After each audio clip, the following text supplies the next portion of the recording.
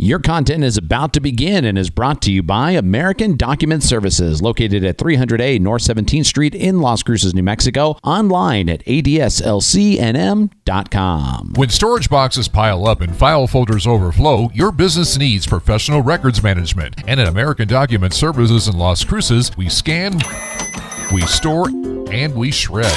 Veteran-owned and locally operated, American Document Services works to protect your business with a safe, secure facility and nationally accredited staff. As boxes pile up and folders overflow, remember, at American Document Services, we scan, we store, and we shred. Find us online or call 647-0060. That's 647-0060. Hello everyone, this is Richard Coltharp, publisher of the Las Cruces Bulletin, with your preview of the August 20th edition of the Las Cruces Bulletin. We always want rain, but the past couple of weeks it's been tough. We've gotten a ton of rain in a short time, and it's caused some serious issues. Our reporter Elva Osterreich has a cover photo of damage the rain did to US 70 at the San Augustine Pass. She also has an article about the flood damage in La Union and other parts of the county. People have been displaced from their homes, and it's serious business.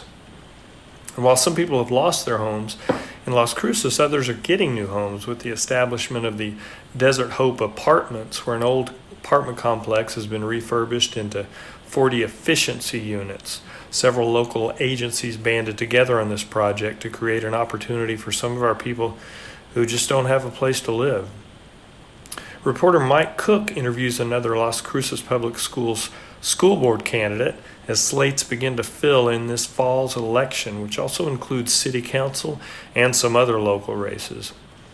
One of our city's historic buildings, which has housed human systems research for many years and was a 1930s era schoolhouse, got some renovation money from a grant from Lowe's Home Improvement. The building will get some adobe work done in time for Human Systems Research's 50th anniversary next year.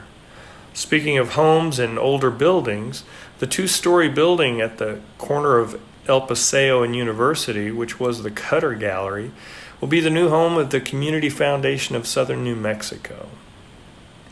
Sunday, August 22nd, is a blue moon, and our reporter Mike Cook talks about that. In the arts and entertainment world, we've got a wonderful profile on Sarah Addison, who has lived in Las Cruces for years and is president of the local Storytellers Group. She's won another national award for her work and her service. The Las Cruces Youth Orchestra is adding a choir, which will be open to middle and high school students from throughout the region. And we have a slew of events and gallery openings this weekend, including Harvey, the play at the Las Cruces Community Theater. In the business section, Mike Cook does a nice overview of the Small Business Development Center on the campus of Doña Ana Community College. The SBDC is a great resource for our community and aspiring entrepreneurs and business owners. In sports, it's Gus Macker time. As I'm speaking, there are 225 teams signed up for the 3-on-3 basketball tournament, which takes place Saturday and Sunday, August 28th and 29th at the Hadley Complex near the Mearshite Center. You can read editor Dave Burge's article to learn more. And speaking of basketball, former Lady Aggie great Anita Maxwell, now Anita Skipper, has come back to town as the new public information officer at Doña Ana County. Next time you go to the Pan Am, you can see Anita's banner hanging from the rafters. And that's just a sampling, but there's so much more. If you just can't wait till Friday, check us out digitally at www.lascrucesbulletin.com and on Facebook. Everyone, have a great week. This is Richard Coltharp, publisher of the Las Cruces Bulletin.